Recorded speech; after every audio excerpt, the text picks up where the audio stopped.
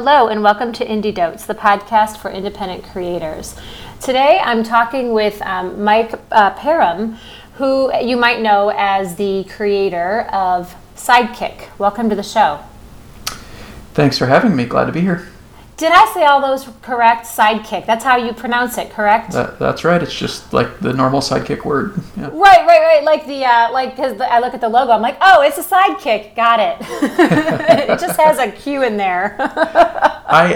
The name originally came as sort of Rails' sidekick, like Batman and Robin. Cool. But the fellow who made the logo was French. And I think when he heard Sidekick, he just thought martial arts. And so his logo has nothing to do with my intention for the name. They just happen to be sort of similar words. So that's kind of random how that came out. Oh, that's awesome. But when you saw what he came up with, you decided to just keep it? Yeah, I mean, I thought it was a fine logo. I didn't have anything in particular in mind. And so when he came up with that, I thought, that's kind of neat. Let's do it. I love like a lost in translation ends up with a logo that's pretty memorable. Exactly. And it does help people know how to pronounce it pretty quickly. I mean, probably most folks within the industry would, but I'm, not a developer, so maybe I'm different. Yeah. It's all good. It works. Yeah, it's great. So, I'd love to talk to you a little bit more about sort of the inception, not really just of Sidekick, but sort of when it started, the tide started to turn, from being an open source project that you did on the side to something more. Sure. Well, I had been an open source developer, or I still am an open source developer. But when I first started getting into Ruby, I had been a Java developer for about a decade. And open source was the natural way to hone my skills and try and get a name out there so that I could find somebody to hire me. Yep. So I started building my own Rails app that sort of did what I wanted it to do. The first Rails app I built as an open source project was a encyclopedia of racetracks. I happened to be into motorcycle racing at the time. And so I started building this website, which just was a database of racetracks around the world. But as I worked more on that and started getting more familiar with Ruby, I started working on more open source projects that other people were running, and got more and more experience and really enjoyed it. I'm a creator and I love building tools, and so open source helps me fill that sort of passion of mine easily. So I love open source in that regard. Yeah. So you've been working on Sidekick for how long? Before, how long were you working on it before you maybe wanted to turn it into something more than just an open source project? When I started it with the intention of making money from it. That's so interesting, because that's different than the norm in a lot of the open source projects, right? Absolutely. But I had been working on so many different open source projects before that, where I had the experience to know that if I'm going to start this thing, it's going to take the next X years of my life. And I'm going to have to be providing support to thousands of people around the world. Because my intention was to build the best thing out there that solves this problem. And so by virtue of that intent, if it succeeds, then I'm going to have thousands and thousands of users, and they're all going to need some amount of support. And so I started the intent knowing that if I'm going to provide years and years of support to thousands of people around the world, I've got to have money coming in the door to make this worthwhile. Otherwise, I'm doing my family a disservice. Well, yeah, and I'm curious about that. Was there any sort of did you any pushback or any the norms in the community? Didn't seem to affect you? You seemed to be able to shift your mindset over that. It didn't seem like it was a very hard decision, or am I wrong about that? I think when I started it, around the time I started it, I also was blogging a bit about open source sustainability. And why we consistently see the same thing happen to open source projects over and over and over. That is, they get started with much fanfare, they become very popular, and then they shut down within, like, say, a year. Right, and largely out of like burnout or something, right, or overwhelm. Precisely. People simply can't afford to put as much time as they need to. They're a victim of their own success. And so my thought was that if this thing becomes successful, then I'm going to have people who want to become my customers, who want to pay me. And so, they say the best way, the number one rule in business is make it easy for people to pay you money.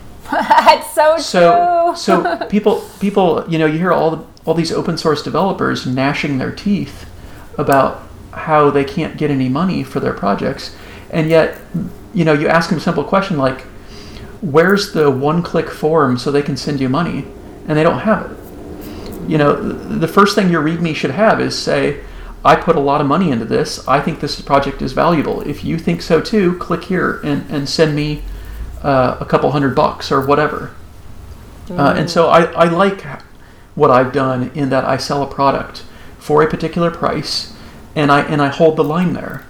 I don't allow someone to send me $5 or something like that as thanks. If you want to use my free thing, go ahead. But if you want to pay me money, buy my product. Right, and it's I love it. It's so true that not allowing someone, we don't make it easy for people to give us money. That happens in a lot of businesses, right? Open source projects are not the only ones, but because I think in some ways they don't see themselves as a business, they probably pass over that. Yeah, I think a lot of people think that a lot of people fall into sort of the tip jar. Mindset where, I'm just going to put a link here where someone can send me $5 via PayPal or support my Patreon. That sort of thing doesn't work with a business. A business wants to buy something something physical, and I use the term physical figuratively here, of course. They want to buy a license. They want to buy a contract of some sort. Even if it's just, I'll provide private support. If you want to send me emails, ask me questions over email, that's enough of a physical thing for a business to purchase. But what they're not going to do is send you $10 a month via Patreon. It's just not going to happen. Yeah, exactly. I think of like that. They want you provide like a tangible thing. Right. That's exactly. Yeah, that's a better word. Thank you. Yeah. Well, this is a confusion between the world we work in, right? But it's like a tangible thing, and it's such a great point. And so, for you, it sounds like your years of doing open source and you also then took a step back and got this bird's eye view about how you wanted to do it differently if you were really going to push something, and that helped get you out of the tip jar mentality. You knew that was not going to work. And right, exactly. I mean, every open source project is different. Not every project's going to be able to go down the same path I could. Namely, a lot of open source projects can't make themselves into a product. They are, by the necessity of the way they work and the way they're designed, maybe they're a library that you have to link into your application. In that case, it's hard to sell a pro version of a library. I'm not saying you can't do it, and certainly I would encourage people to try if that's what they want to do. But Sidekick is a major piece of Ruby infrastructure, and so by virtue of me having that sort of major label, people are willing to pay a major amount of money for a good upgrade. Right. And so that's why I can charge thousands of dollars a year for the thing that I build. Right. Yeah, exactly. It's a really good point that not all can go down that path, though perhaps they might consider, rather than dismissing it out of hand, they might consider a path forward for them if there is one. Yeah, I mean, I wrote a couple of blog posts about my adventures here and trying to charge for my project as part of that open source sustainability blogging that I did. And I called them experiments. I had no idea if this stuff was going to work. My first experiment failed, but the second one. Can you talk about that first experiment real quick for folks who don't know? Yeah, sure. When I first started Sidekick, I said I need to have a way of making money here. So my first experiment was selling a non-GNU license. Sidekick is licensed as a LGPL project, and I know that a lot of companies don't like GNU licenses, and they will go out of their way to avoid them. So I sold a commercial license as a sort of a dual licensing scheme, right? You could either use Sidekick for free and get the GNU license, or you could pay me $50 and I'd give you a commercial license. Yep. And that worked to some extent. I think I sold maybe something like 20 or 30 of them. Okay. But the large majority of people were saying they were only buying the license because they wanted to support me. They weren't buying the license because they needed it. Isn't that interesting? It's like that difference where I think a lot of creators are. It's like support versus do they need it? It's the same Patreon tip jar kind of thing, right? People were effectively using that license purchase as a tip jar to me. Right. And that's not the path I wanted to go down. I didn't want pity to be the main driver for people to pay me. I wanted them to pay me because they wanted the value inherent in it. And so that's when I decided to, that's when I called it a failure. Because first of all, I wasn't bringing enough money to really make it worth my while. I was selling maybe 3 or 4 of these a month. And so you're talking $100, $200 a month. Yeah, that's like pizza money. Exactly. When you're considering I was probably spending 100 hours a month on it. Wow. That's $1 an hour. Yeah, right? That's not good pay. Not compelling. So that's when I decided, maybe I can make a commercial closed source product on top of the open source foundation. And that turned into Sidekick Pro. And as part of that, I decided to jack the price way up to $500 instead of $50. And that's when I started making, some decent money off the project. Well, and I'm curious, how did you, so you start with the first experiment, it's not going well. How did you figure out that you needed to pivot or create this pro? What was the information, or how did you get there? Well, people were telling me when they bought the license that, hey, I just bought this license. Thank you for your hard work. We didn't buy it because we needed it. We just bought it because we wanted to support you. And that's what, and that combined with the fact that I was only making a couple $100 a month meant that if I really wanted to make some serious money off the project, that I had to increase the price and increase the conversion. And you had to change the audience to a degree too, right? It's more of isn't the pro more of a business to business sort of play? Well, it's additional features that I felt weren't necessarily critical to every single Sidekick user, but would be very nice to have if you were using Sidekick a lot. Got it. Okay, so it was adding features.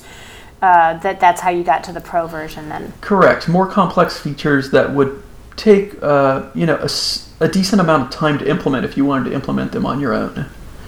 And so I said, instead of writing all these additional features for free and then continuing to give them away, I'll just close the source to them and put them behind a paywall, effectively. Yeah, and to figure out those features, did you talk to folks, or did you already have your pulse on what you thought you might want to do for those features? I was dog-fooding Sidekick. I was using Sidekick as part of my job every day. And the company I was at was using Sidekick heavily to power all of their business processes. And so as I wanted more features to implement, more and more of the business, I simply made a call as to whether I thought this is a pro feature or whether this should be baked into the free version. Cool. Oh, that's great. Yeah. So, and how quickly, for folks who aren't aware, how quickly did the pro version, did it start to gain traction and you saw that this was the right path forward? So the first quarter I sold it, I think I opened for business like October 1st, and by the end of the quarter, like I said, I was selling it for $500 a pop, and I sold 7,500 in the first quarter. So that's 7,500 and the numbers, or you mean the dollar amount? Dollar amount. So that's 15 copies in the first quarter. So that's five a month, let's say. So, you're not setting anybody on fire there with the sales. You're not burning up the sales chart, so to speak. No. But, it's normal for me to see 5 a week now, if not more. So, as Sidekick has taken off and more businesses have taken it up and made it part of their core business application, I'm seeing more and more conversion into full-time customers. Right. And so those early days, you kind of had enough information. It wasn't burning it up, but you kind of had a sense that it could continue to grow and that it could become sustainable. Yeah, exactly. I had a couple things working against me.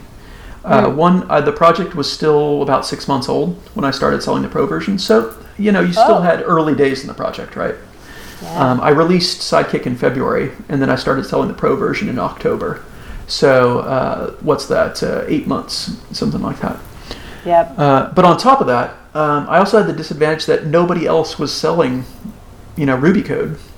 Yeah. It was just nobody did it. So when you try and convince people to pay for something that they are used to getting for free, they're going to look at you suspiciously, right?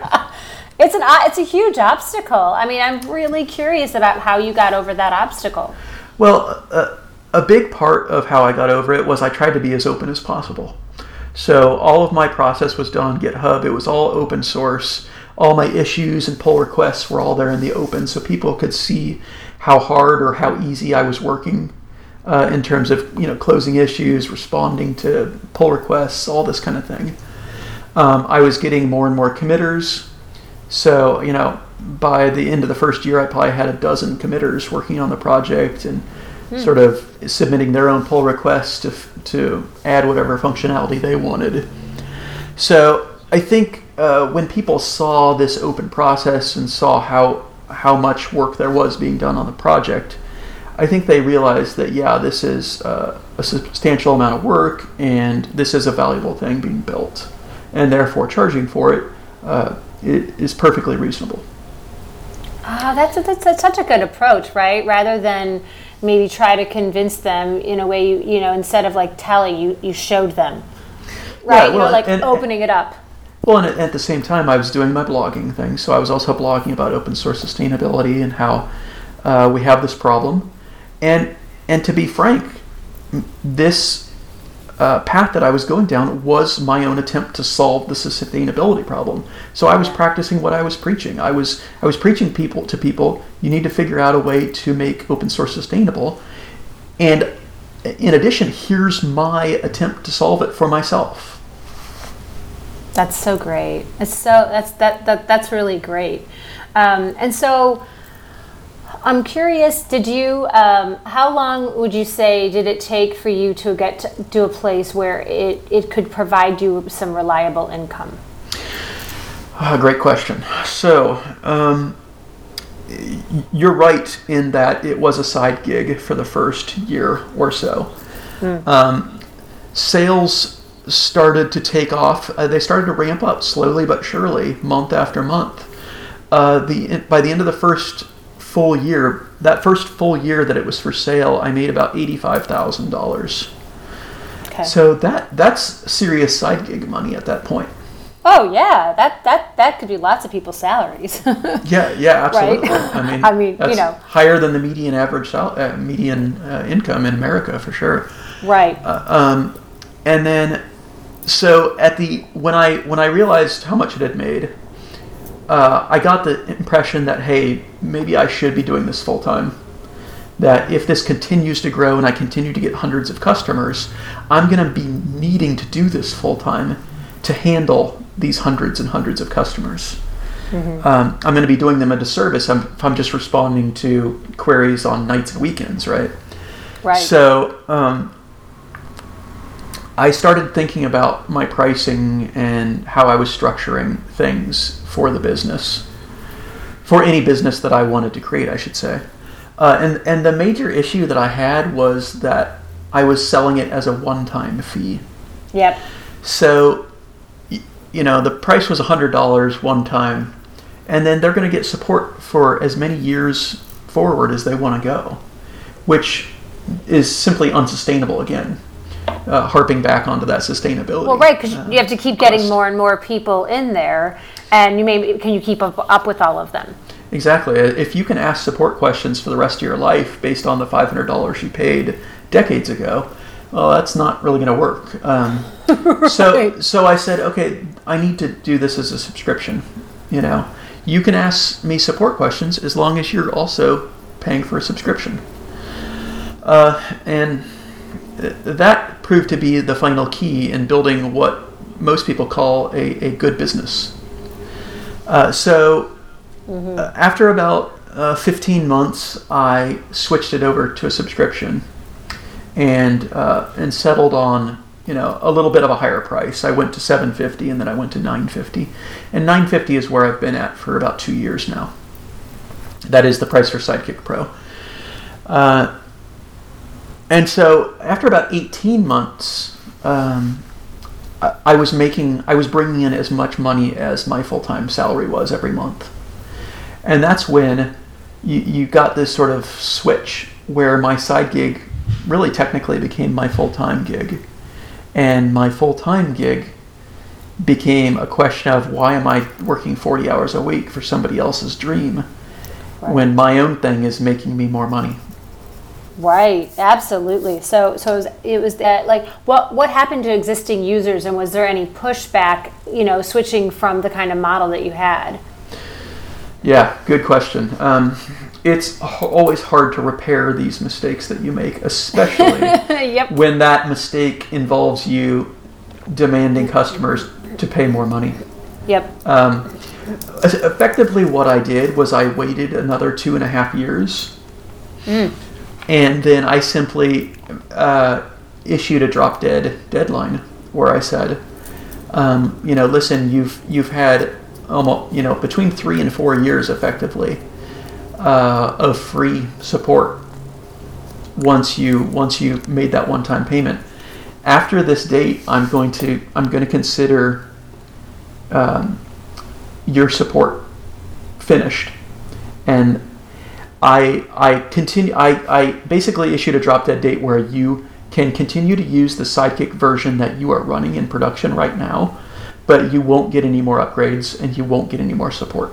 Oh, interesting. Okay. And how did people respond to that? That's a really nice way. So you gave them 2.5 years, and then in total they were having even more time than that. Well, really what I did was I didn't say anything for 2 years. I just simply let them run as customers for another 2 years. Oh, so were they not even aware?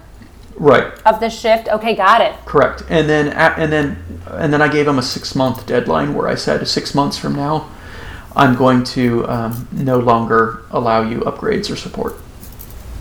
And so what I had was what I found was about 20% of people upgraded and bought a subscription. Another maybe 10% pushed back and said, we don't want to pay for this anymore. And then the other 70% I simply never heard from again. And so that tells me that by waiting those 2.5 years, I effectively let a lot of people churn out, and they didn't need Sidekick after that 2.5 year grace period.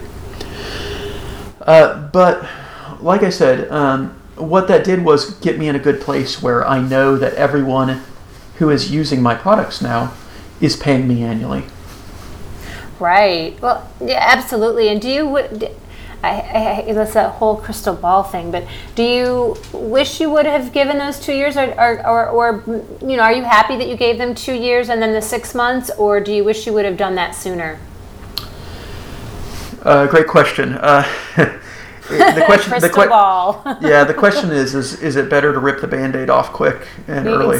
Exactly. And Right. I'm curious, like, if you could look back, what might you tell others, or what might you do differently, or would you do anything differently in the future? Well, absolutely. I would have started charging for subscription as early as possible. Woulda, coulda, shoulda. It's hard to say.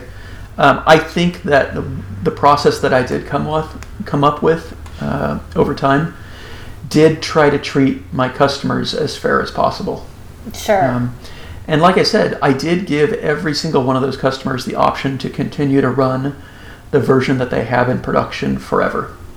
Yep. They just don't get upgrades and they don't get support. Yeah.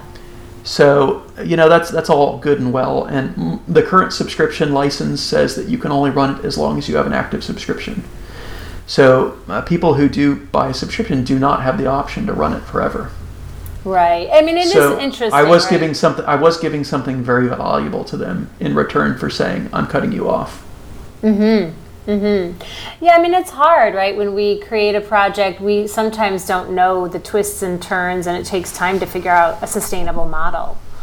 Exactly. Right. And I mean, I love that. I've worked for myself for 12 years. And so absolutely being a sustainable business, I understand how critical it is. I mean, I love to help people, but I also can't give away things for free because I have to eat. I mean, I have a dog, she needs to eat. And so, I think it can definitely be challenging, and it can take time to figure out what the right model is for any kind of creation. Yeah, I mean, I think of myself as a Ruby engineer or a software engineer and a Rubyist. I don't think of myself as a business person. So nobody should be surprised that I made a bunch of mistakes when I first started this thing. Right? I mean, I was sort of, I had the machete and I was blazing a trail through the jungle. I love that. I can just see you blazing the trail on my own, right? Yeah. Well, it's true. I think for all of us, and I love that distinction that you see yourself as a Rubyist, not as a business person. And that certainly, when you made the shift from, your side gig became actually your full-time business. Did that have to change? Did your perception have to change at all? The idea of Rubyist to business person or business ideals. Do you know what I'm getting at? I certainly had to open myself up to be willing to start a business. That was after those 18 months, and I started making more money from Sidekick than from my full-time salary. I said, well, I've gotten myself into a heap of trouble here because now I got to start a business. Yep. And I mean, don't get me wrong, first world problems, right? But it's still a shift. It's still a shift. Yeah, I'm forcing myself to create a successful business, right? It's not a terrible thing, but you're absolutely right. I had to think of myself in a new way. I always thought of myself as an engineer that never really wanted to start a business, and I still have the goal to never hire anybody because I don't want anyone to rely on me. I don't want to have to provide someone's full-time salary on my janky old business that I created myself, right? So I'm still kind of terrified of that thought, but we'll see what happens in the future. But once I got past the whole, hey, I need to start a business, and I started actually going through the process, it was a painful month or two, but I got through it, and I learned what I needed to learn, and now I do my bookkeeping myself, and I do my sales and marketing as I need to, and it's not hard. I've learned what I need to do to get by. Wow, I mean, painful month or two, that's pretty quick. That's awesome. I feel like my painful time was a lot longer than that. Well, again, I did have the whole 18 months where I was growing a business, but I had the luxury of doing it on the side. And I really didn't take much risk in that. I was, it was nights and weekends that I was really investing into building this project and the commercial products on top of it. It is true that the experience of working for yourself can really shift depending on how it happens, right? Like building yours on the side. I've often, I started my first business in the middle of an economic downturn in an industry nobody knew anything about. So, I mean, I definitely started it the hardest way. I'm not the smartest person in that regard, but it made it work. I mean, I'm still here, and it's had lots of iterations and pivots. There's no business that wasn't started with mistakes, right? It's so true. It's such a good point. Every business is going to have mistakes, and you gloss over them. The successful businesses gloss over those mistakes, but the unfortunate businesses die due to those mistakes. But every business has them. They do, right? Absolutely. I think even every project has them. Sure. They have them. I'm a big fan of just like, yeah, I made a lot of mistakes. Here's all the wrong ways. You should not do this. I am no bastion of perfection by any means. I'm a business superhero and I never make mistakes. Exactly. Put on your suit. Yep. When they write a book about my life, make sure they tell people that. Who is that best business person in the sky?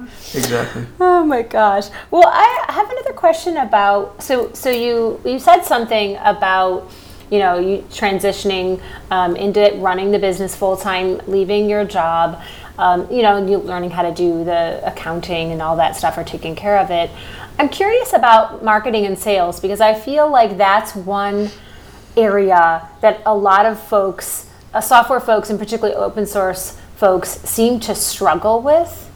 I don't know if it's like a mindset issue or they don't know how to do it. And I'm curious, because you have a fairly, I've read, from what I can tell, you have a fairly simple marketing path. But I'm curious how you came up with that, and how you, whether you had any issues with, marketing, or do you know what I'm getting at? I hope. Right. Yeah. No.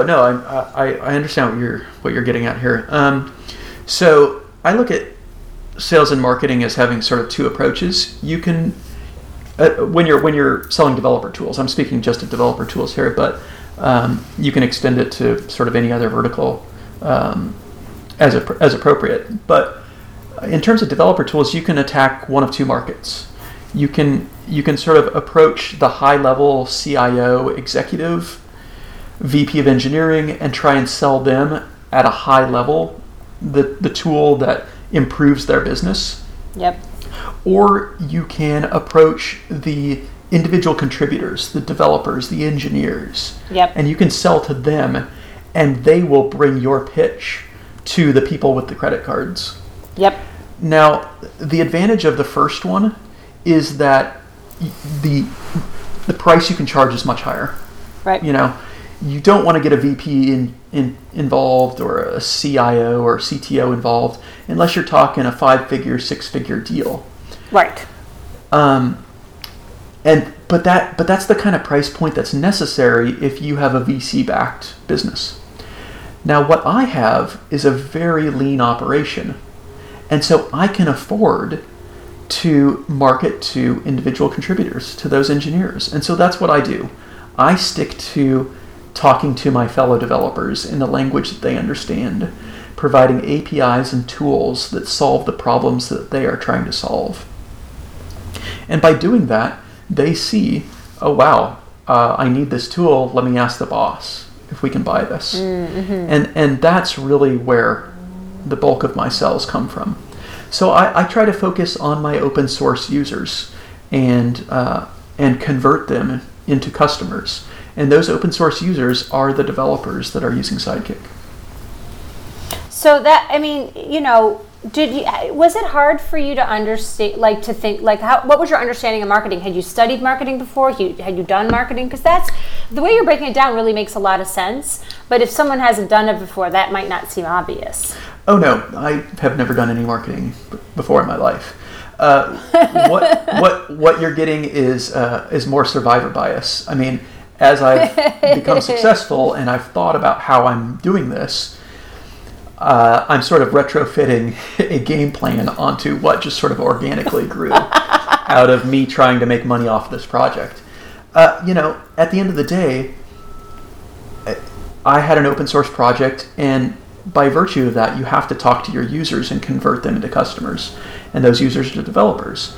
And so what I've realized over time is that I'm talking to those individual contributors, and they don't necessarily have a credit card, and so they don't have a big budget. So you have to keep your price low. And that's why you're talking $1,000, $2,000, $5,000 at the most. Because beyond that, you really have to start to get the higher ups involved. And when you get higher ups involved, they want to see holistic, overall, game-changing tools for the entire business. They don't want to see a spot tool where they're paying. You don't want to get the CTO involved when you just tell them, hey, I want to buy a better drill. Right. And It's a great metaphor. Right. A CTO wants to buy an entire workshop. He doesn't want to buy an individual better tool, even if you're just selling a really, really awesome drill. Right. Because how does it fit into the rest of his tool chest? Exactly. And the rest of his workshop? What's there? Right. And so the way that here's my understanding about how you market Sidekick. You basically go to Ruby and RailsConf each year, and you hand out stickers, right? Meet up with folks, hand out stickers.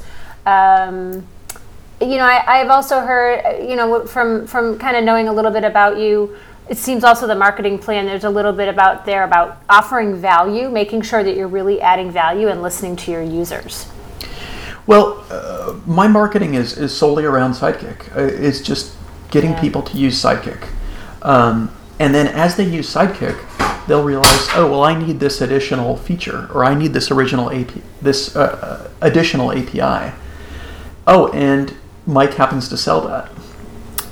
So why should I can either roll it myself, or I can simply buy it, and that'll. It's the age-old question of buy versus build. Should we build it ourselves and spend weeks of developer time on something that we're going to have to debug, we're going to have to bug fix over months, or do we just buy the thing that's already built? And so that's really my marketing, is just promoting the use of Sidekick, promoting it as a great tool for scaling Ruby and Rails applications, and then getting people to see the value in paying for the additional feature packs on top of Sidekick.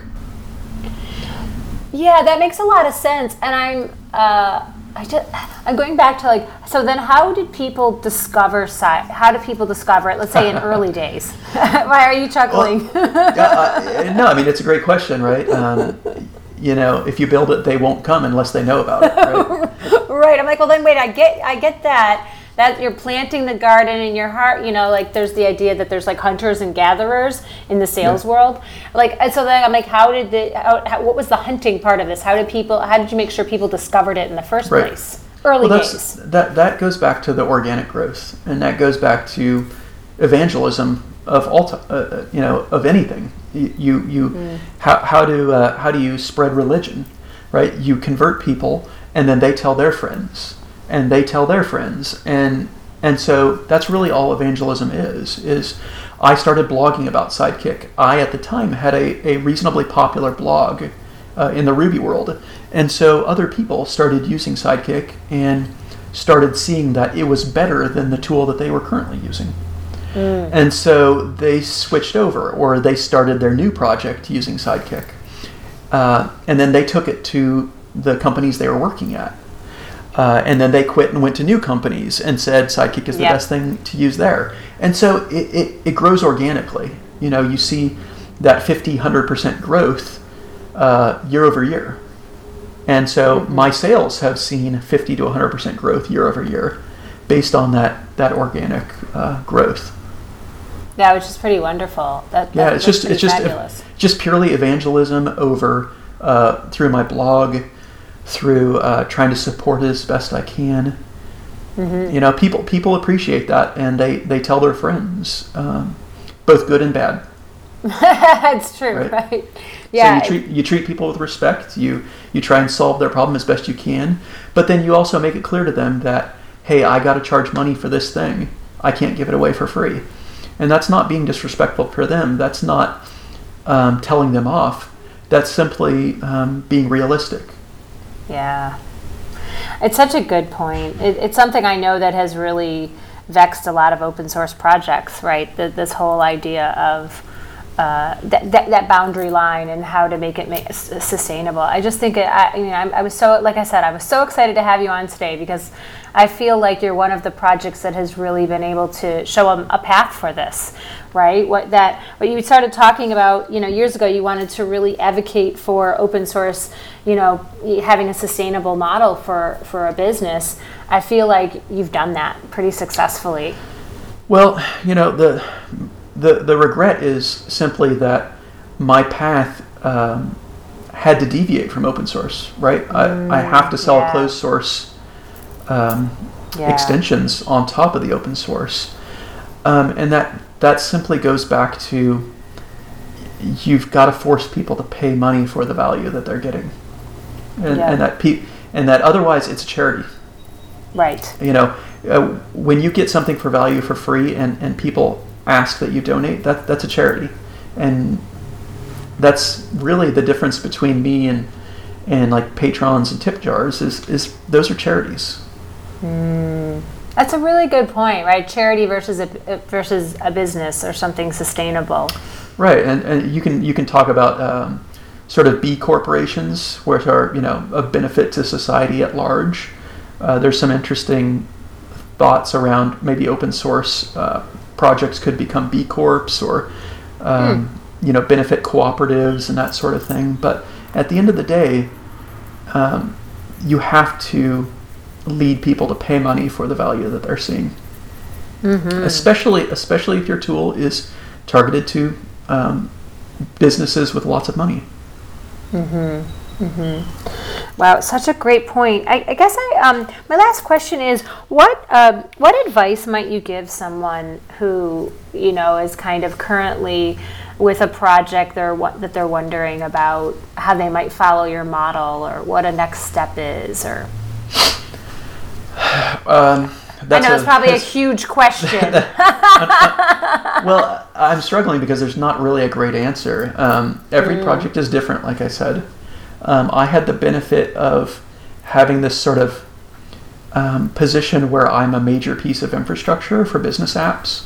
And so it's somewhat natural for me to demand a decent amount of money for a better mousetrap, so to speak. You know, every open source project will be different, and so you need to think about how is the user getting value from your project, and how can I possibly entice the customer into paying for more value. That's great advice, actually. But I wish I, you know, the first step is just even thinking about the problem. You know, is recognizing the burnout problem and saying, I need to do something different. Because the natural, easy path is to not charge people anything and to simply get burned out after a year or two. Well, yeah, I am curious. Have you ever gotten to a place of burnout in your career, or was it just something you saw other people go through and you were like, I never want to go through that? Well, I think everybody gets burned out at various jobs. You know, you'll work at a job for a couple years and then you'll just say, I'm not learning anything anymore. The people I'm working with aren't necessarily making me want to come to work every single day anymore. And those are signs of burnout. And so something needs to change there. And so you can either change your organization, or you can change your organization. Right? So to speak. Yeah, I totally get that. Well, and I think there's like burnout, and then there's the people who just like walk away, burn it all down, right? that kind of burnout is. Yeah, and I've had that with open source projects where I've said, listen, I don't want to maintain this anymore. Does anybody else want to take over this project? And thankfully, I've had a number of people step up to take over old projects that I decided to give away. But I've still got a handful of things that I maintain. But those are usually still passion projects that I love all equally. Even if only one brings me in most of my money. Right. It's so great. I love that we kind of started with the notion of, you know, burnout, and we're actually coming back around to ending around on burnout and trying to avoid that. So thank you so much for being on the show today. I really enjoyed hearing more about your journey and how you handled, different inflection points. You're welcome. I'm happy to talk.